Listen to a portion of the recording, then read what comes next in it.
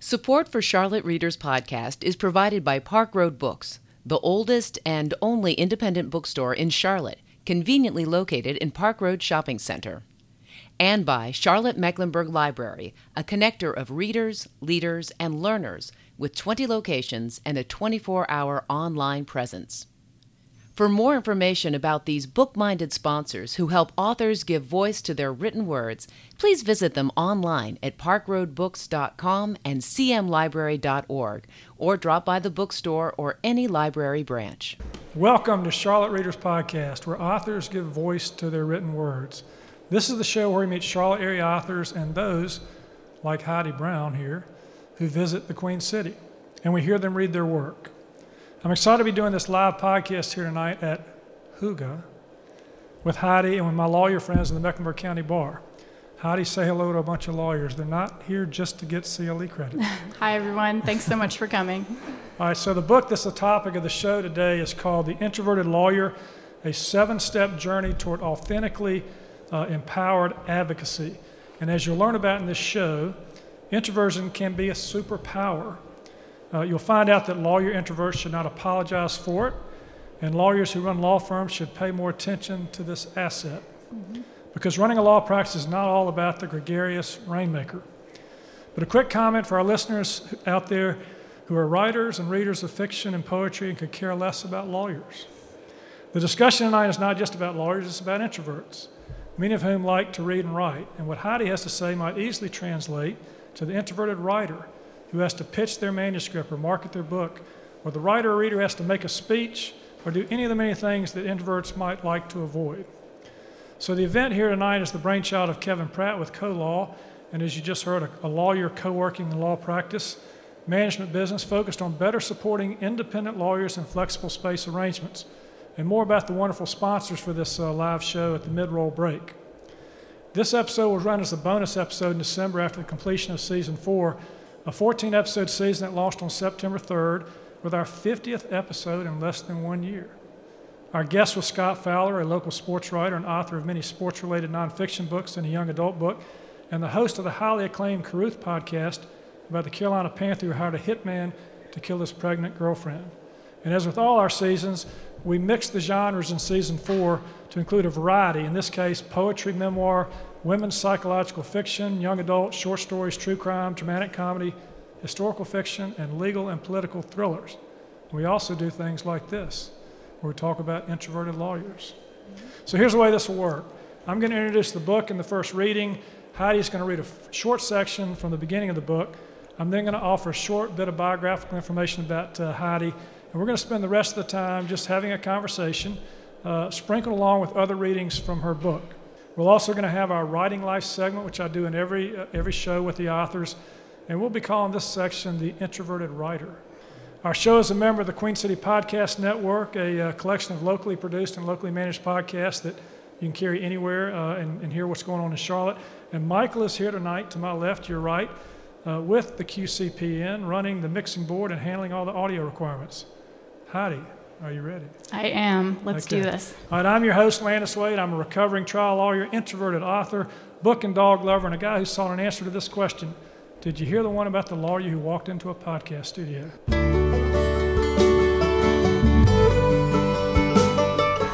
In today's episode, we meet Heidi Brown, who writes for and about lawyers and anyone interested in understanding and tapping into the superpower of introversion with her book, The Introverted Lawyer, a 7-step journey toward authentically empowered advocacy.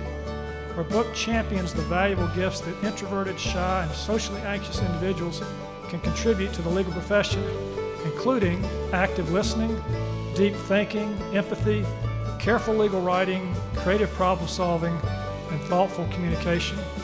The second half of the book attacks the fake it till you make it, or just do it, or get over it mentality. Instead, the introverted lawyer counsels that we should do the opposite.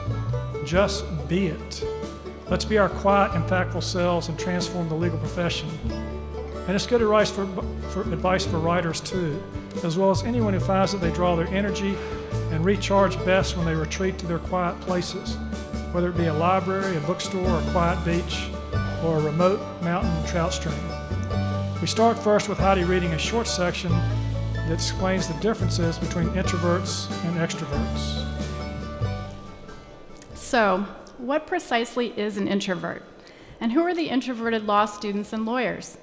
In everyday parlance, we stereotype extroverts as gregarious and outgoing, and introverts as reserved and possibly even socially detached. These definitions are not accurate or complete. According to the Myers-Briggs Foundation, Swiss psychiatrist Carl Jung originally used the words to describe the preferred focus of one's energy on either the outer or the inner world. Extroverts orient their energy to the outer world, while introverts orient their energy to the inner world. Extroverts ramp up and maintain energy by infiltrating and soaking up their surroundings, intermingling with people, engaging, talking, and interacting through coffee dates, parties, group exercise classes, teamwork, FaceTime, or Skype telephone chats. An extrovert is more likely than an introvert to perk up at the idea of scheduling a first date, attending a party where many guests are strangers, chatting with a fellow passenger on an airplane, cheering in a spinning class, talking to newcomers at the dog park, shaking hands with or hugging a neighbor at church during introductions, working in pairs or on teams in an interactive classroom exercise, or tossing around ideas in an office brainstorming session. Introverts certainly are capable of exerting energy in public, and they can be quite adept in the art of social engagement when they want or need to be. However, eventually, a long span of human interface saps an introvert's energy, like air escaping from a punctured inflatable raft. Introverts' social engagements typically have a shorter shelf life than their extroverted counterparts. An expiration alarm eventually sounds in the introvert's mind, signaling the time to retreat to a quiet haven for re-energization. Because introverts' energy drains more swiftly than extroverts, at some point they slam into a wall of social exhaustion and must retreat, or their temperaments can shift rapidly. Sophia Dembling, author on introversion, sums it up perfectly. We're fine, we're fine, we're fine, we're okay, we're kind of okay, we're getting tired, we're getting really tired, boom, we're bitchy.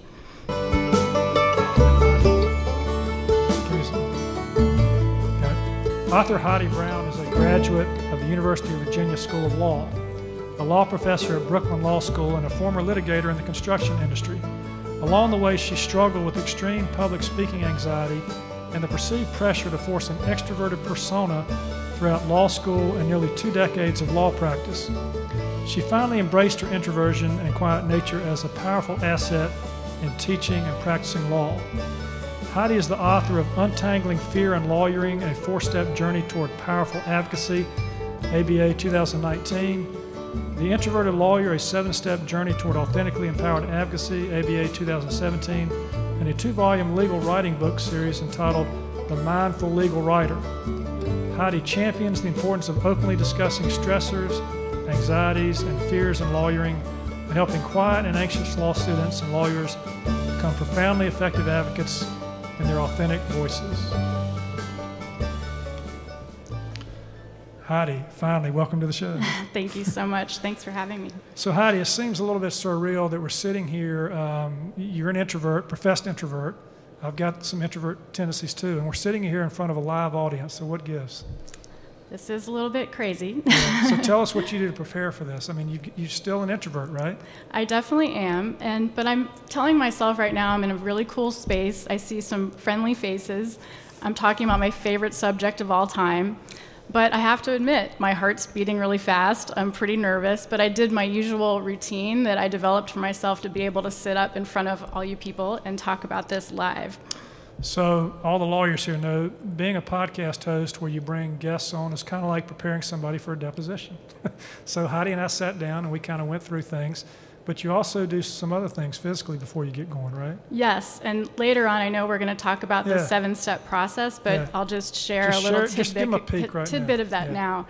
If I can never wing anything, and my bosses used to be like, oh, just go in there and wing it, and I could never. So I'm very happy that you sort of gave me a plan for this. But even today, coming over here, I have all these rituals that I have to do, like any performer, to get myself in the zone. And One of them was walking around the space earlier before we were about to start and finding a secret place to do what Professor Amy Cuddy calls a power pose.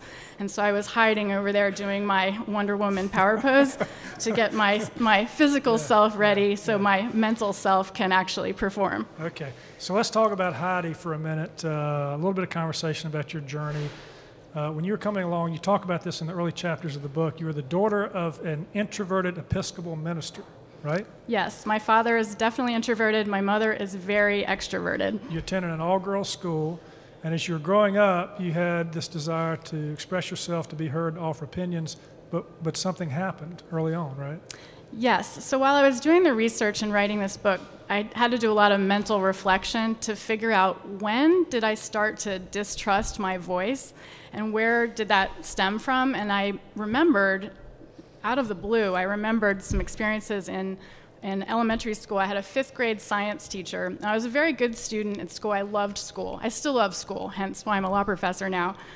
But I had this teacher, and I never wanted to speak in class. I always did the homework. I was, as I mentioned, a good student. But one day we were doing a science experiment outside, and we each had a magnifying glass and a piece of paper and the sunshine. And I remembered very uncharacteristically announcing out loud to my best friend, oh my gosh, if you catch the sunlight in the magnifying glass and direct it towards the piece of paper, it catches on fire. And I remember that science teacher kind of swooping in and announcing to my whole class, you ruined the experiment for everyone. And I have a very robust blushing response, so when I get nervous or anxious or embarrassed or ashamed, I turn beet red. And I remembered that feeling of my face being on fire and just being ashamed, and I started to distrust my voice in that classroom.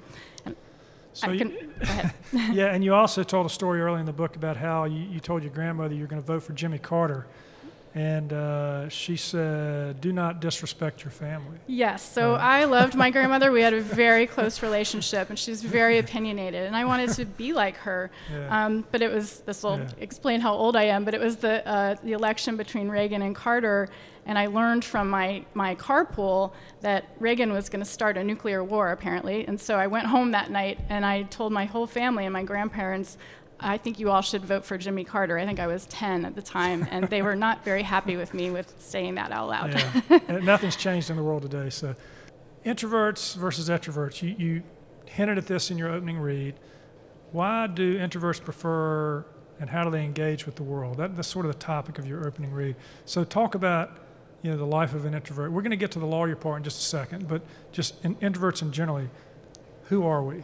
So in reflecting on those experiences from my past, I never knew as a kid or even as a college student or a law student what introversion meant or what introversion and extroversion meant. So in researching the book, I learned that introversion and extroversion are just the 2 different ways that individuals process energy, the way we process stimuli, questions, interaction with the world, and also the way we rekindle energy. So I learned that introverts and extroverts actually use 2 different pathways in our brains for processing information.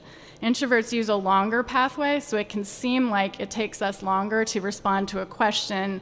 We're thinking about it internally, but on the outside, it can make it seem like we're a little slow or not as smart or not as competent or not as engaged. But in reality, introverts use this really long circuit in our brains because we're vetting and testing ideas and theories and solutions to problems really deeply, and we want to test all that before we take it prime time. We also need to rekindle energy in solitude, so we can be really highly performing, but then need to go to a quiet space like where I was doing the power pose and rekindle energy before we can perform at a high level again. So any of you out there who are trying to think about objecting on grounds of relevance, we're going to tie all this together in a little bit here. We're just setting the foundation here. And further to that foundation, as it relates to lawyers who are introverts, is there a danger for those in the legal profession who don't understand the value of an introvert to try to convert an introvert into an extrovert? As someone who spent about 15 years of my litigation career trying to fake or force extroversion, I can say that it really does take a toll to try to be inauthentic. It's an internal conflict that quiet folks who really do have a lot to bring to the table of any profession, but in my opinion, especially lawyering, if we try to force or fake extroversion because that's the stereotype we feel like we have to live up to, or what our bosses or our clients think we should be like as lawyers, it causes an internal conflict. And I found once I finally let that go and learned how to, yes, we all need to speak about the law with fortitude, but to train myself to amplify my voice authentically instead of faking extroversion, it was like turning on a light switch for me for the first time in my life. All right, and you get very early in your book, chapter 3, the heading is Change Agents for the Profession. So you're not shying away from this idea that introverts can make a difference in the legal profession. You start out by saying this: introverts and otherwise quiet advocates are well poised to play an influential role in the legal profession through active listening, analytical thinking, empathy, impactful legal writing, and creative problem solving. Now, you then talk about counselors at law and introverts in that setting. So let's read that, and then we'll talk some more. Lawyers perform multiple intellectual activities and serve varied tactical and substantive roles: issue identifier, fact gatherer, researcher, analyst, writer, editor, advisor, strategist, negotiator, and advocate. We call ourselves counselors at law. Approach the bench, counselor, judges direct. To counsel means to provide wisdom and advice regarding the judgment and conduct of another. In the legal context, to counsel is to apply intelligence, experience, and forethought to the client's legal challenges, resulting in guidance, opinion, suggestion, creativity, ingenuity, and assurance as the client decides how to manage these business matters.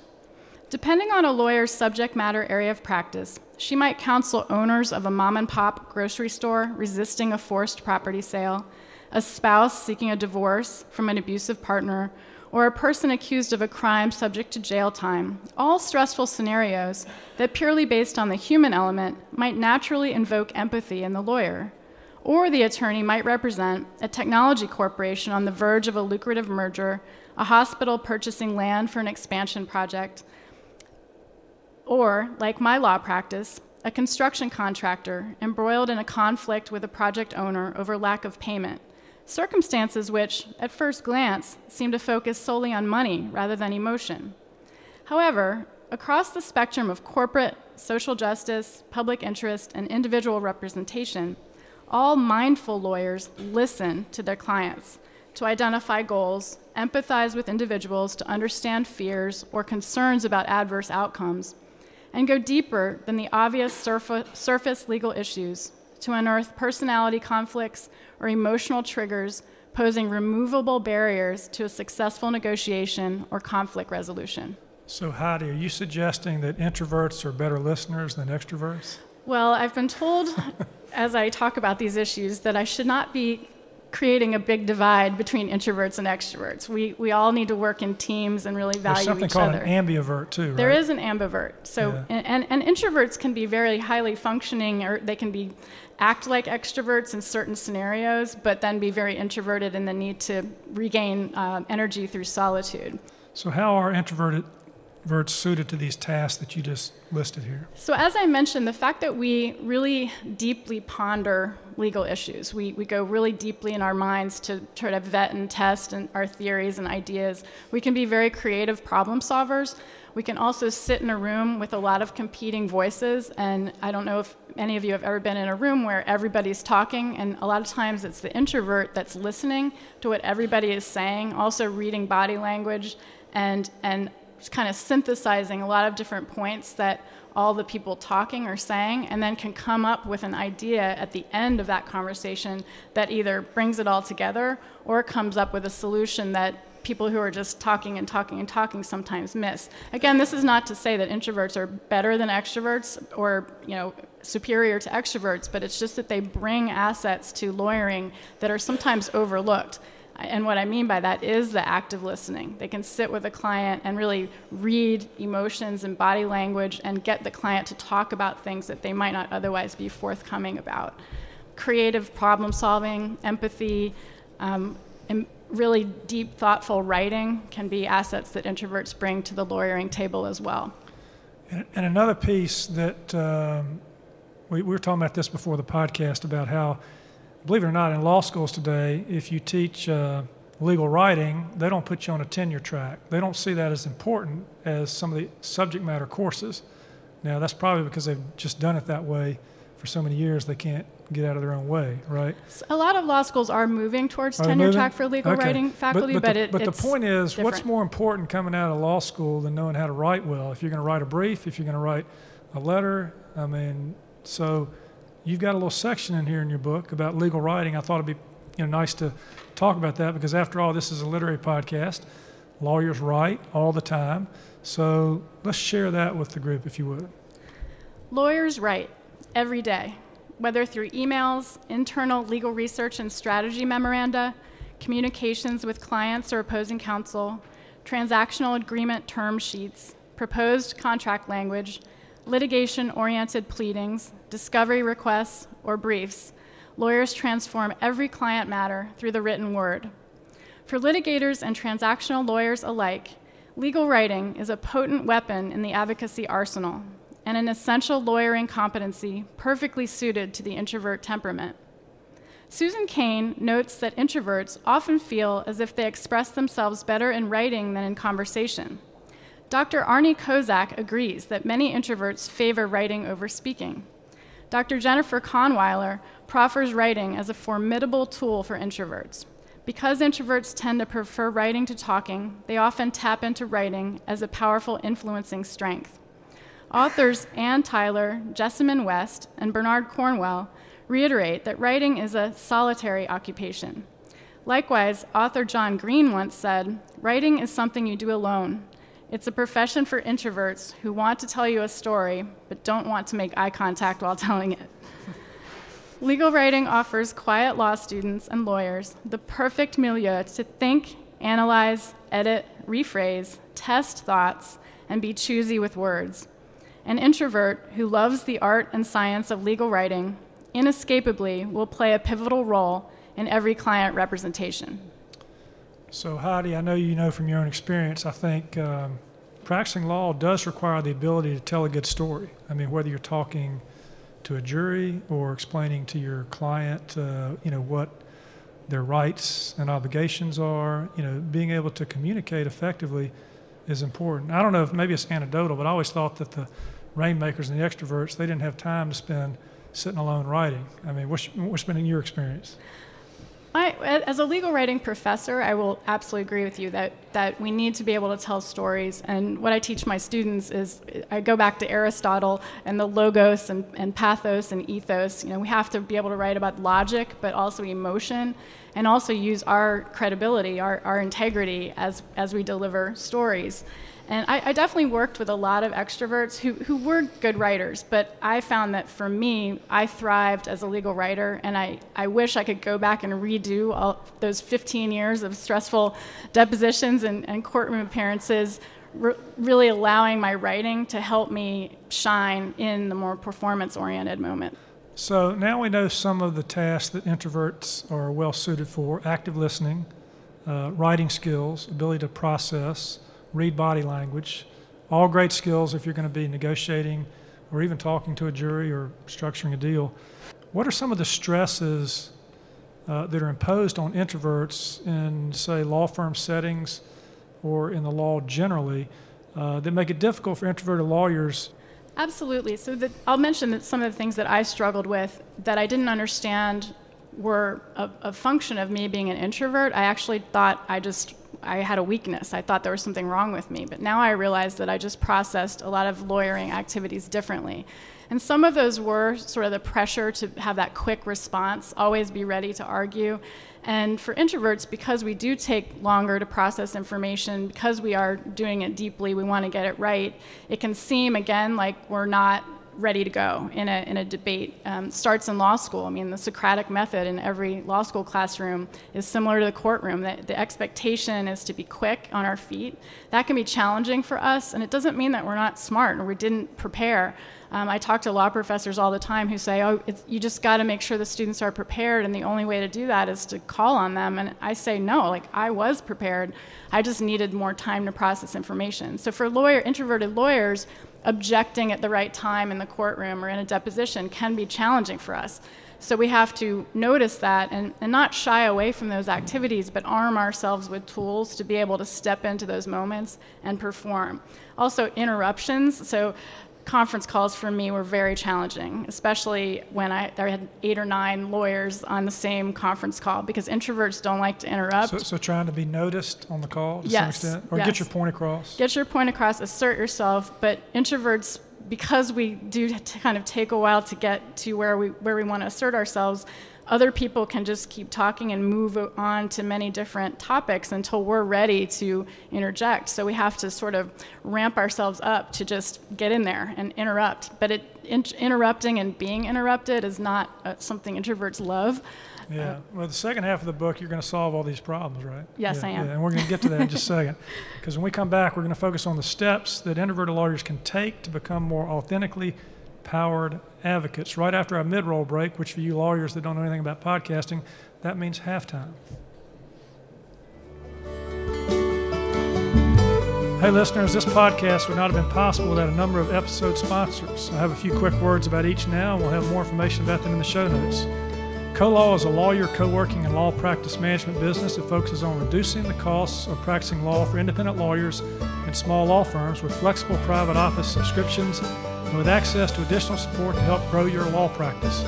Lawyers Mutual is a leading malpractice insurance carrier for law firms in North Carolina, with a team of claims professionals available and ready to assist and answer any questions lawyers may have about coverage or best practices. North Carolina Civil Collaborative Law Association is a nonprofit that serves as a resource for attorneys in the field of civil collaborative law, a standalone dispute resolution vehicle where clients are empowered to resolve their disputes in a commercial arena rather than a judicial forum. Charlotte Women's Bar is a local organization where women lawyers come together to take action on issues affecting women and women lawyers in North Carolina.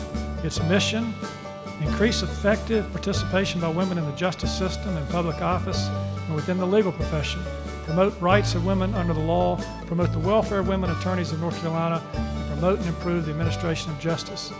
CaseWorks is a court reporting and deposition company leveraging technology to help make the litigation process more efficient for attorneys. It has 70-plus brick-and-mortar locations across the country, equipped with state-of-the-art deposition suites and tools, including HD video conferencing and video synchronization. And last but not least, LawPods, founded by lawyer-turned-podcast entrepreneur Robert Ingalls, is a professionally branded podcast for busy attorneys. Leveraging his experience as a practicing attorney, Robert and his team help attorneys in a variety of practice areas plan, produce, and promote a podcast tailored to helping grow their law practice at a reasonable price. So you in the audience that want to do a podcast, talk to Robert. Charlotte Readers Podcast and host Landis Wade are grateful to you for listening to this show.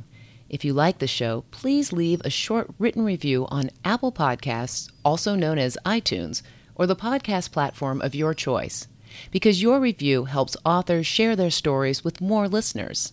Thank you for your support.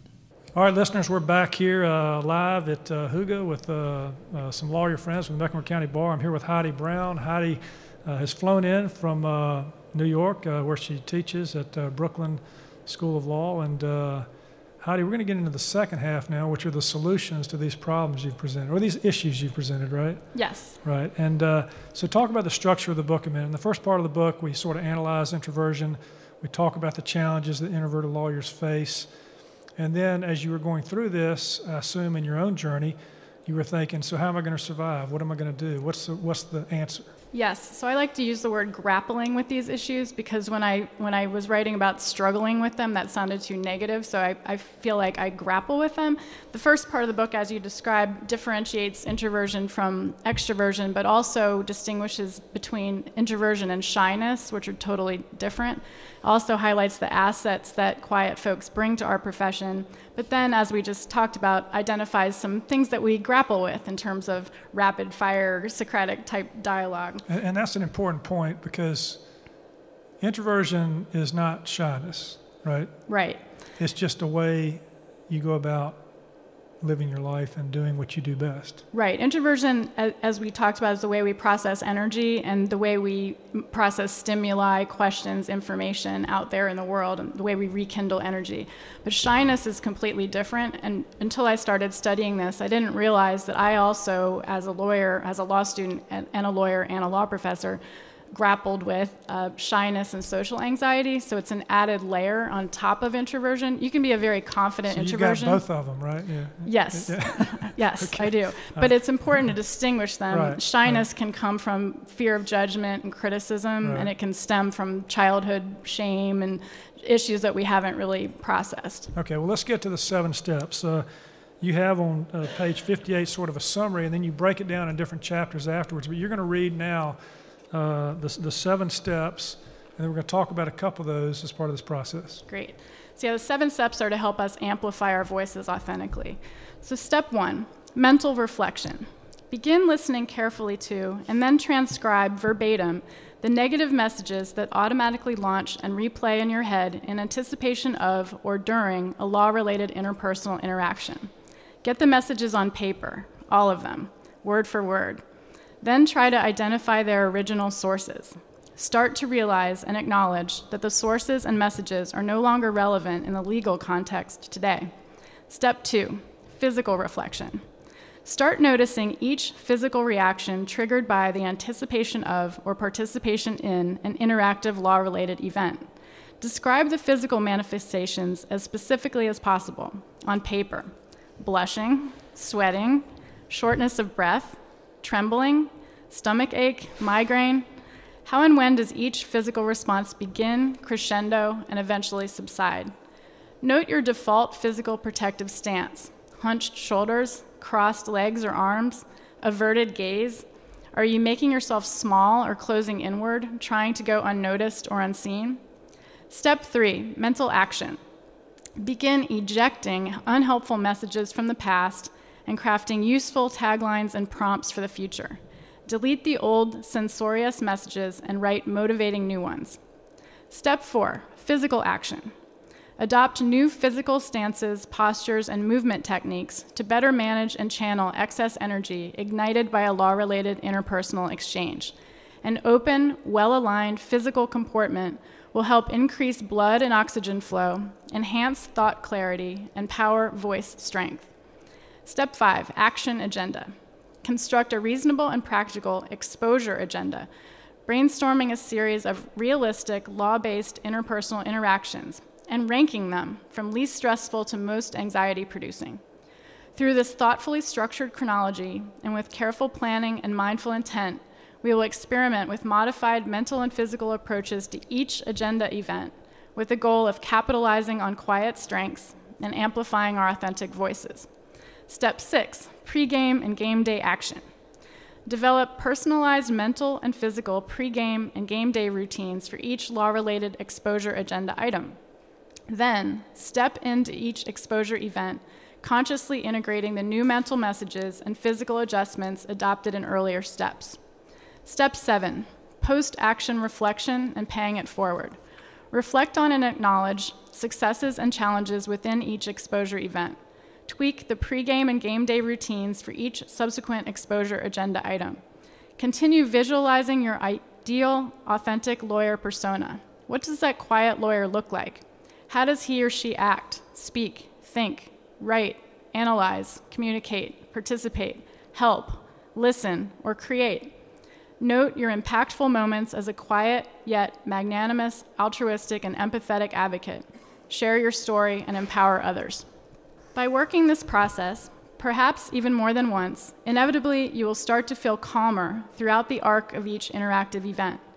You will note the inevitable rise of mental and physical anxiety symptoms, recognizing that initial reticence might always appear instinctively, and the increasingly faster dissipation of those pesky stress feelings and biological reactions.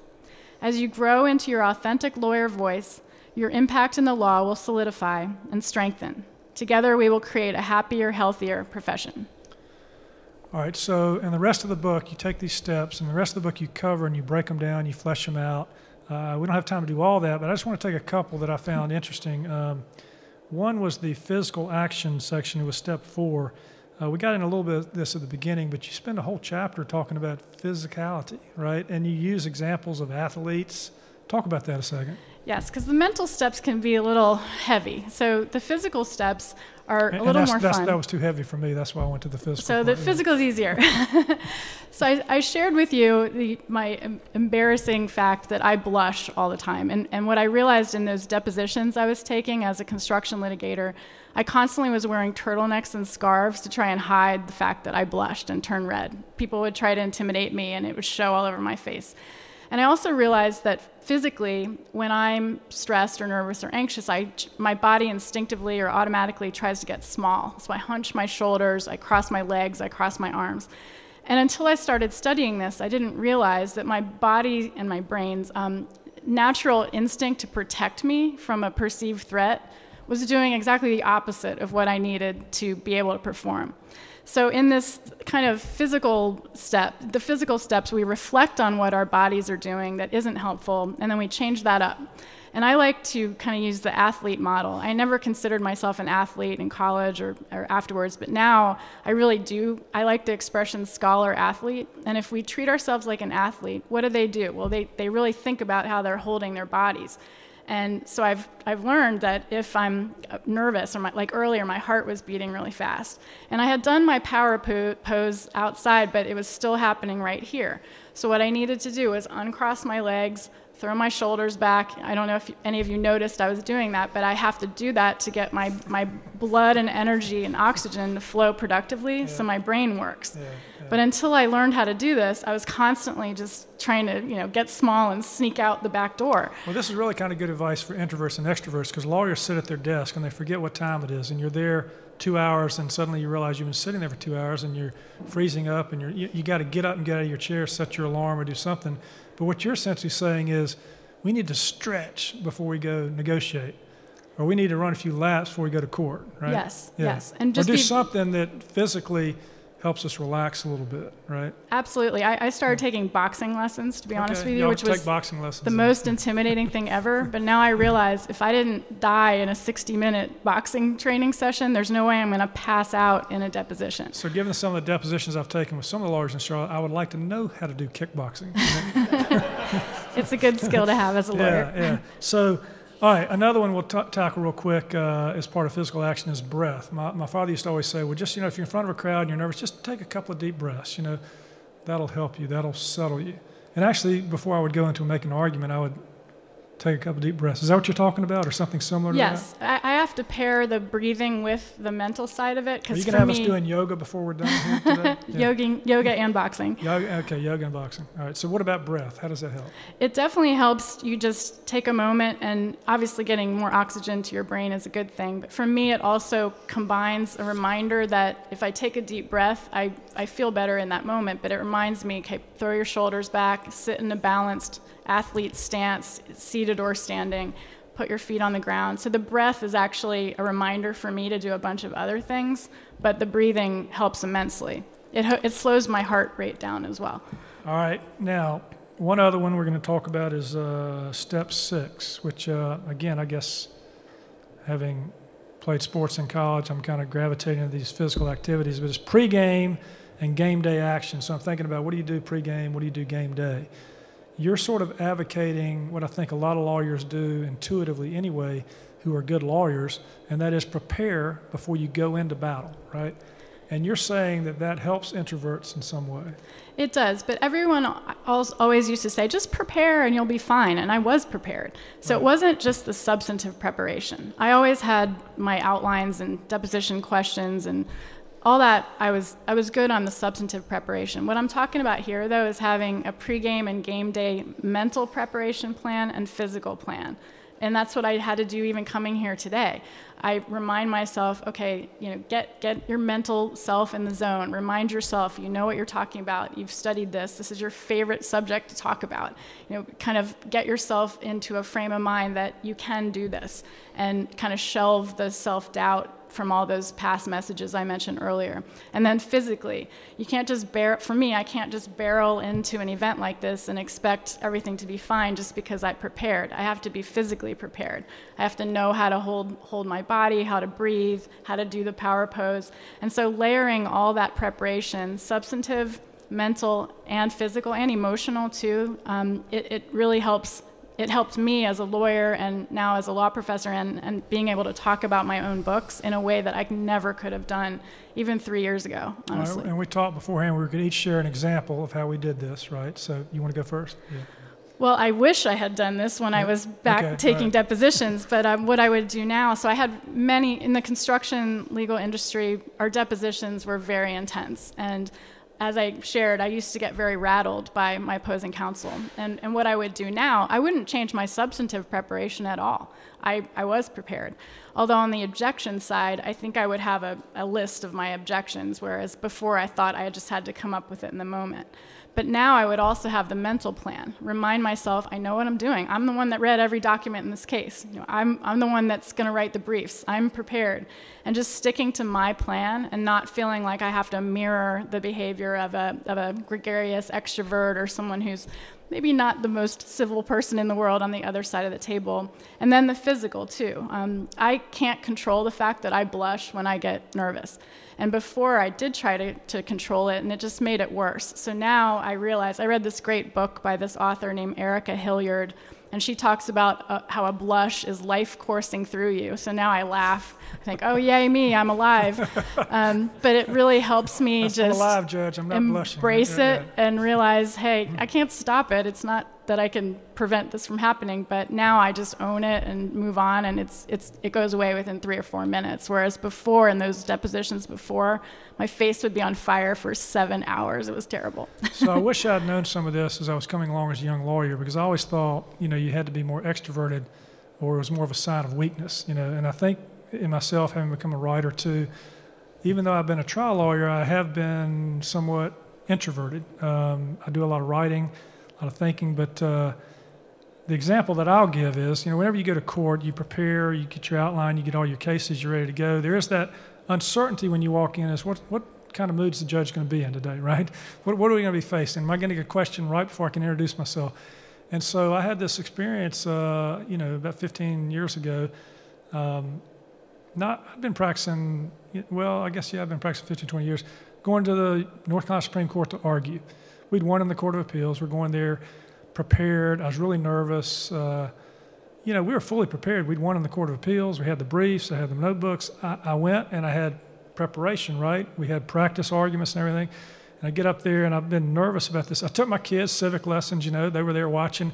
And after we get through, and I said to them, well, how did y'all like that? And they said, well, Dad, why did the judge at the far end sleep through your entire argument? And as it turned out, he did, but he also voted my way, which goes to show, it goes to show what it goes to show, right? Yes. So, all right, so let's talk about some other potential issues, one of which is unpredictability for an introvert. Is that the preparation piece? Is it all the things you've been talking about? You ground yourself in confidence. You tell yourself that you are powerful, you are confident. Yes, and it's not just, although I'm not downplaying positive self-talk, this is definitely positive self-talk, but it's grounded in reality. And what I had done before was doubt myself, but now I honor the fact that I have done the substantive work. Is that because you were the quieter one in the room? You were doubting yourself? Yes. Okay. Yes, so just because they're speaking louder doesn't mean they're any better than you are. Right. And I had to learn, and what I try to tell other people is trust your process. And you can be assertive without being loud, and you can be assertive without talking nonstop. And in fact, some of the most impactful lawyers I've ever seen have been the ones that are quiet and patiently wait for their moment. We've got some mediators in the room today. Might be good things to talk about in the next mediation session. All right, law firm perceptions. I think this gets to the heart of why I was interested in bringing you on and talking about this, and that is, I think there's kind of a perception out there among the managers of law firms that the one that brings in the dough, the one that talks the most, the one that glad hands the most, those are the most valuable assets in your law firm. Okay? Talk about that. So I'm encouraged that I'm seeing a little bit of a change in that mindset. I've noticed that some law firms are starting to change the way they interview, because I think in the past we do have this stereotype that the more gregarious, outgoing, extroverted individual is going to bring in the clients and be the show person in court. But I've been encouraging law firms, and I've been happy to see that many are doing this, to take note of quiet individuals coming into your office, because they really do have a lot to offer. Some law firms are changing the way they interview and allowing the candidate to actually write something in the office when they come in for the interview, do a writing exercise, because then they can sit and ponder and think about the legal analysis and really showcase their talents through writing instead of just talking about it. Because if you think of a law firm like a car, and you got two extroverts on the front two tires, and you got none in the back, the car's not going to go very far, right? Right. So you got to have somebody that's doing the writing, the legal analysis, and somebody else and so what you're saying is that these introverts, but then we got business development, right?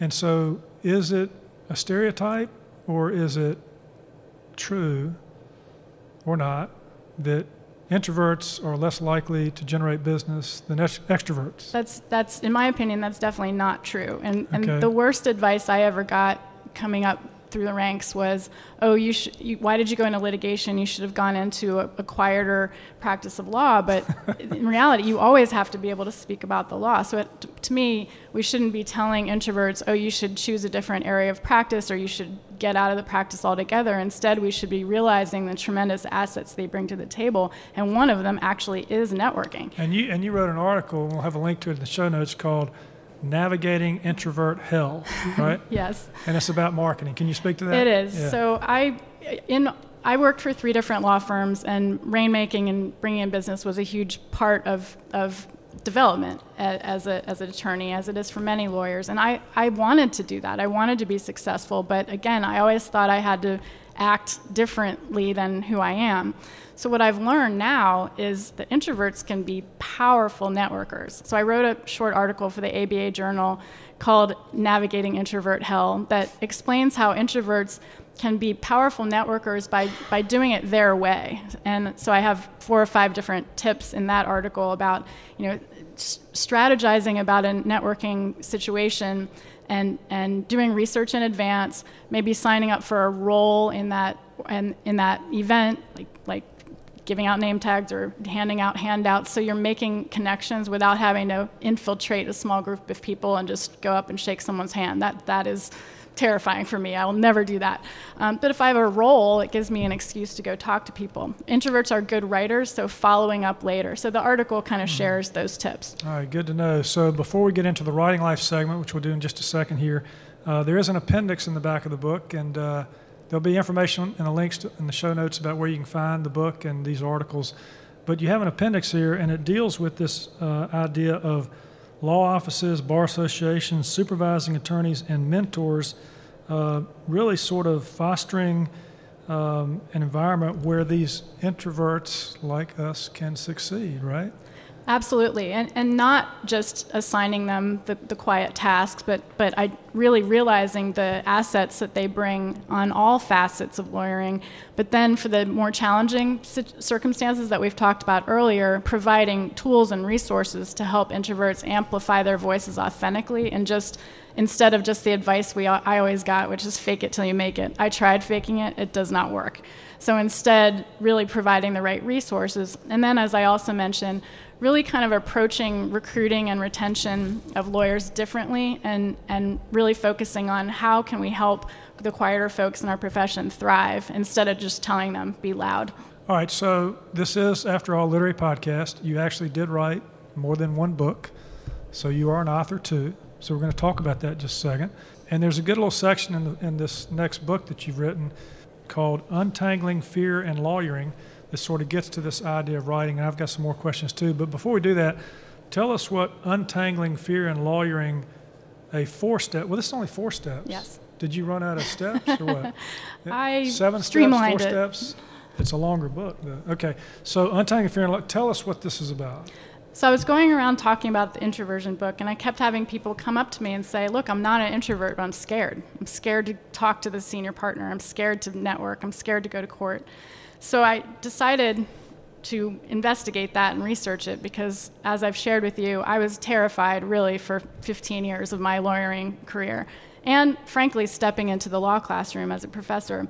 So I studied really the science of fear to understand, as we've talked about, what happens to our brains and our bodies when we encounter that fight, flight, or freeze mode, which happens to a lot of us in lawyering. So the book kind of talks about really the reality of fears that law students, lawyers, and clients face, and then the science of it, what physically happens to, as I mentioned, our brains and bodies. Then I took a look at what other professions are doing. So what are doctors, what are med students doing about fear? Because there's a lot of fear in medicine, journalism, engineering. People are afraid to make mistakes, entrepreneurship. So I studied just very on the surface what all those other professions are doing. And then I looked into sports psychology because athletes, obviously, if they make mistakes or get hurt, they experience a lot of fear. So how do they get back up there? And then the rest of the book, like the introversion book, gives practical tips for how we can untangle fear. I like the word untangle instead of face your fears. You know, we always hear these messages, just do it, just face your fears, like that's so easy. Or just do something every day that scares you, like we have to get up every day and be terrified. So I decided I'm rejecting all those cliche messages, and instead we're going to sit and untangle fear and understand it and get to know it. And then I took several of the steps from the introversion book, but really focused in on the fear aspect of it, and then came up with some techniques that really help us process fear. Well, in some ways, a little bit of healthy fear is a good thing for any professional, right? It is, but even that message... You don't like that message either? I heard that one a lot too. So fear's good for you. It's great. So I thought there was something wrong with me. Why am I not being able to function? But to your point is untangling it. We extract the good aspects of motivation from the destructive aspects of detrimental fear. So the adrenaline kick can be good, but not if you don't know how to process it. All right. A little quick about writing life. Let's read that first paragraph from the book, and then we'll talk about writing for a second. Today I sit down to start writing this book. Day 1, page 1. It's my 6th book. By society's standards, I'm officially a writer, an author. All the stars are aligned. I have a book contract. I mapped out a writing schedule, 2 hours every morning for the next 60 days to complete the manuscript's first draft. I have a chapter-by-chapter outline and 100 already typed up pages of research material. I slept pretty decently, for a change. My usual 3 a.m. insomnia granted me a night off. This morning, I awoke, retrieved my iPhone from the living room, slid back under my weighty anthropology blanket, tapped open my Insight Timer meditation app, slipped my headphones into my ears, closed my eyes, and listened as a female voice greeted me with a chirpy, "Hi, beauty," before she guided a 12-minute meditation on clarity, motivation, and confidence.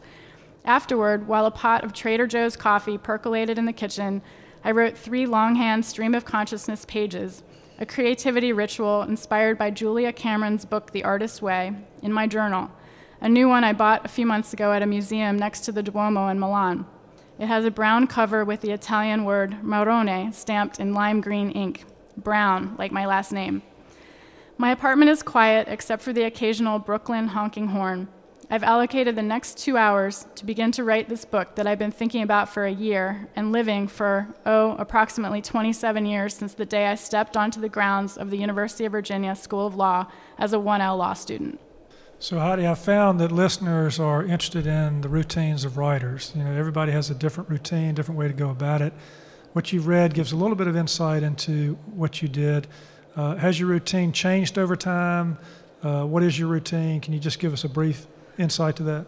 I love the routine of being a writer, and I like structure, and I used to think real writers wrote all day long, but what I realized is I can't write for more than 2 hours at a time, and that's how I was when I was writing briefs, and now when I'm writing really deeply personal stuff that takes a lot out of me physically and emotionally, 2 hours. So I like structure. And daytime or night? What do you do? Daytime, first thing in the morning. First thing in the morning. Before you do anything else? Before I do, well, I make coffee first. Okay, you make coffee first. Okay.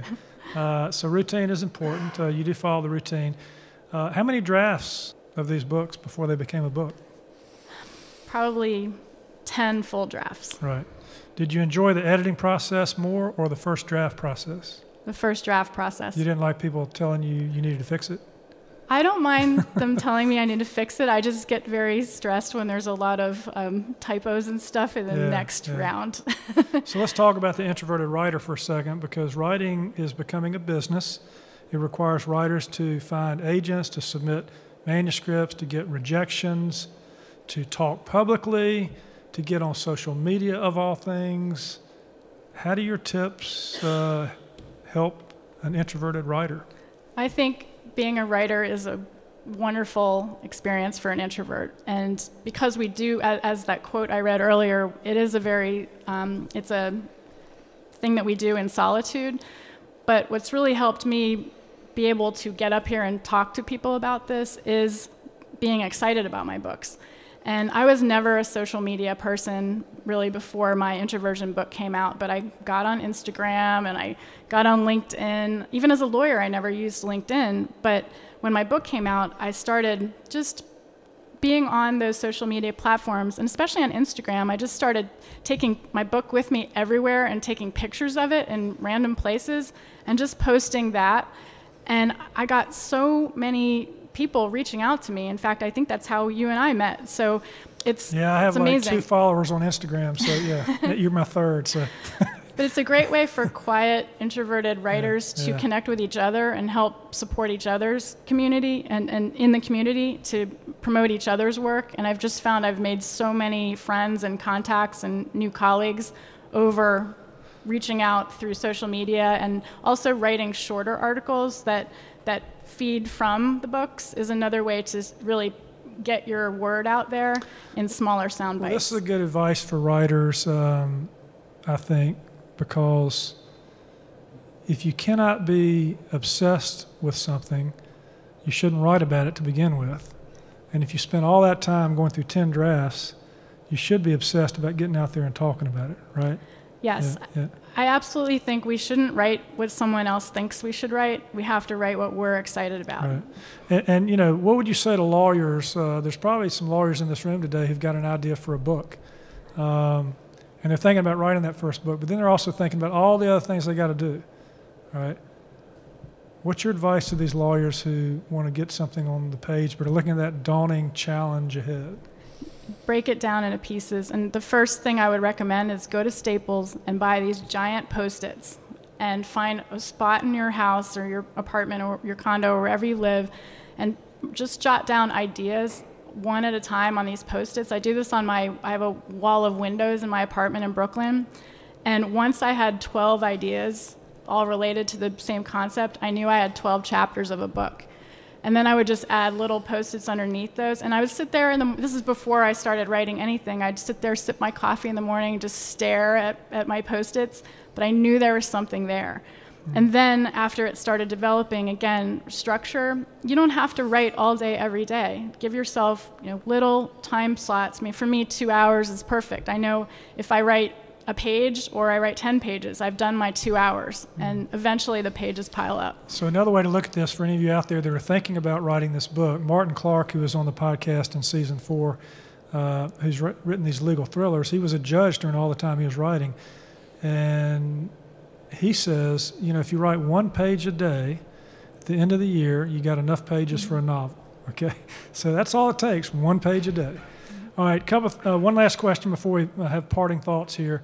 How has writing these books changed your life? It's changed my life entirely. I used to perceive all those things that I talked about as weaknesses. I also have had a lot of life experiences. I've changed jobs a lot. I've had disappointments and have a lot of unresolved shame and guilt. And writing about all this, even though I'm very exposed in my books, it's really changed the way I look at myself and the way I'm able to help my students now who come to me and confide that they're worried about whether they're cut out for our profession. But now writing about it has really helped me realize, no, I was cut out to be a lawyer.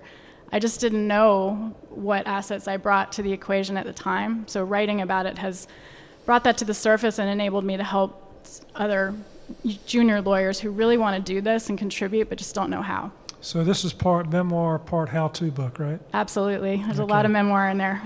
All right, so parting thoughts as to how introverts can reinvent and cultivate their authentic lawyer persona with this last read that you've got. There will be many people in the legal profession who will not understand our quietude and who will think, based on stereotypes, that there is no role for people like us in the law. Let's prove them wrong. Work your exposure agenda, then work another one. Make nips, tucks, and adjustments in your plan. Use your quiet lawyering skills at every opportunity.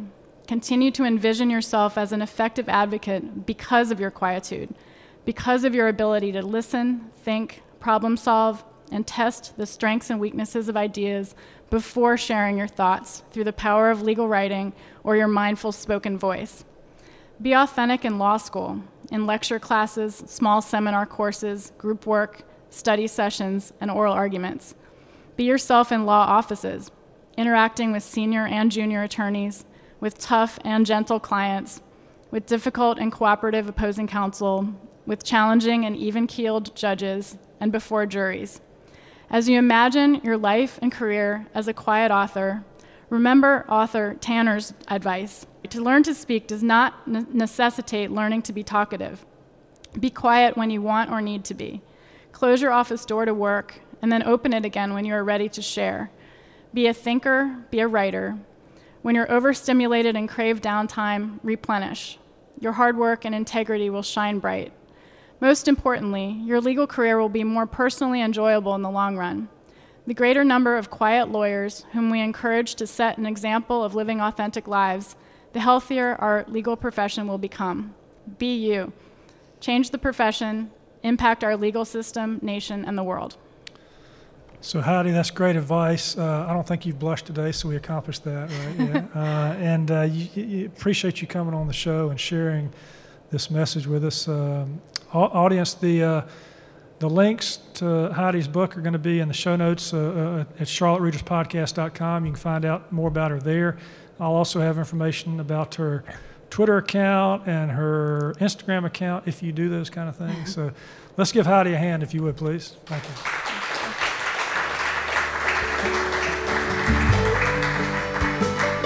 Well, that's it for today. Another fine author giving voice to their written words. You can find out more about us at charlottereaderspodcast.com, and you can listen for free on Apple Podcasts, wherever you like to get your podcasts. Until next week, I'm Landis Wade for Charlotte Readers Podcast. Thank you. Good. All right, we're done. Thanks.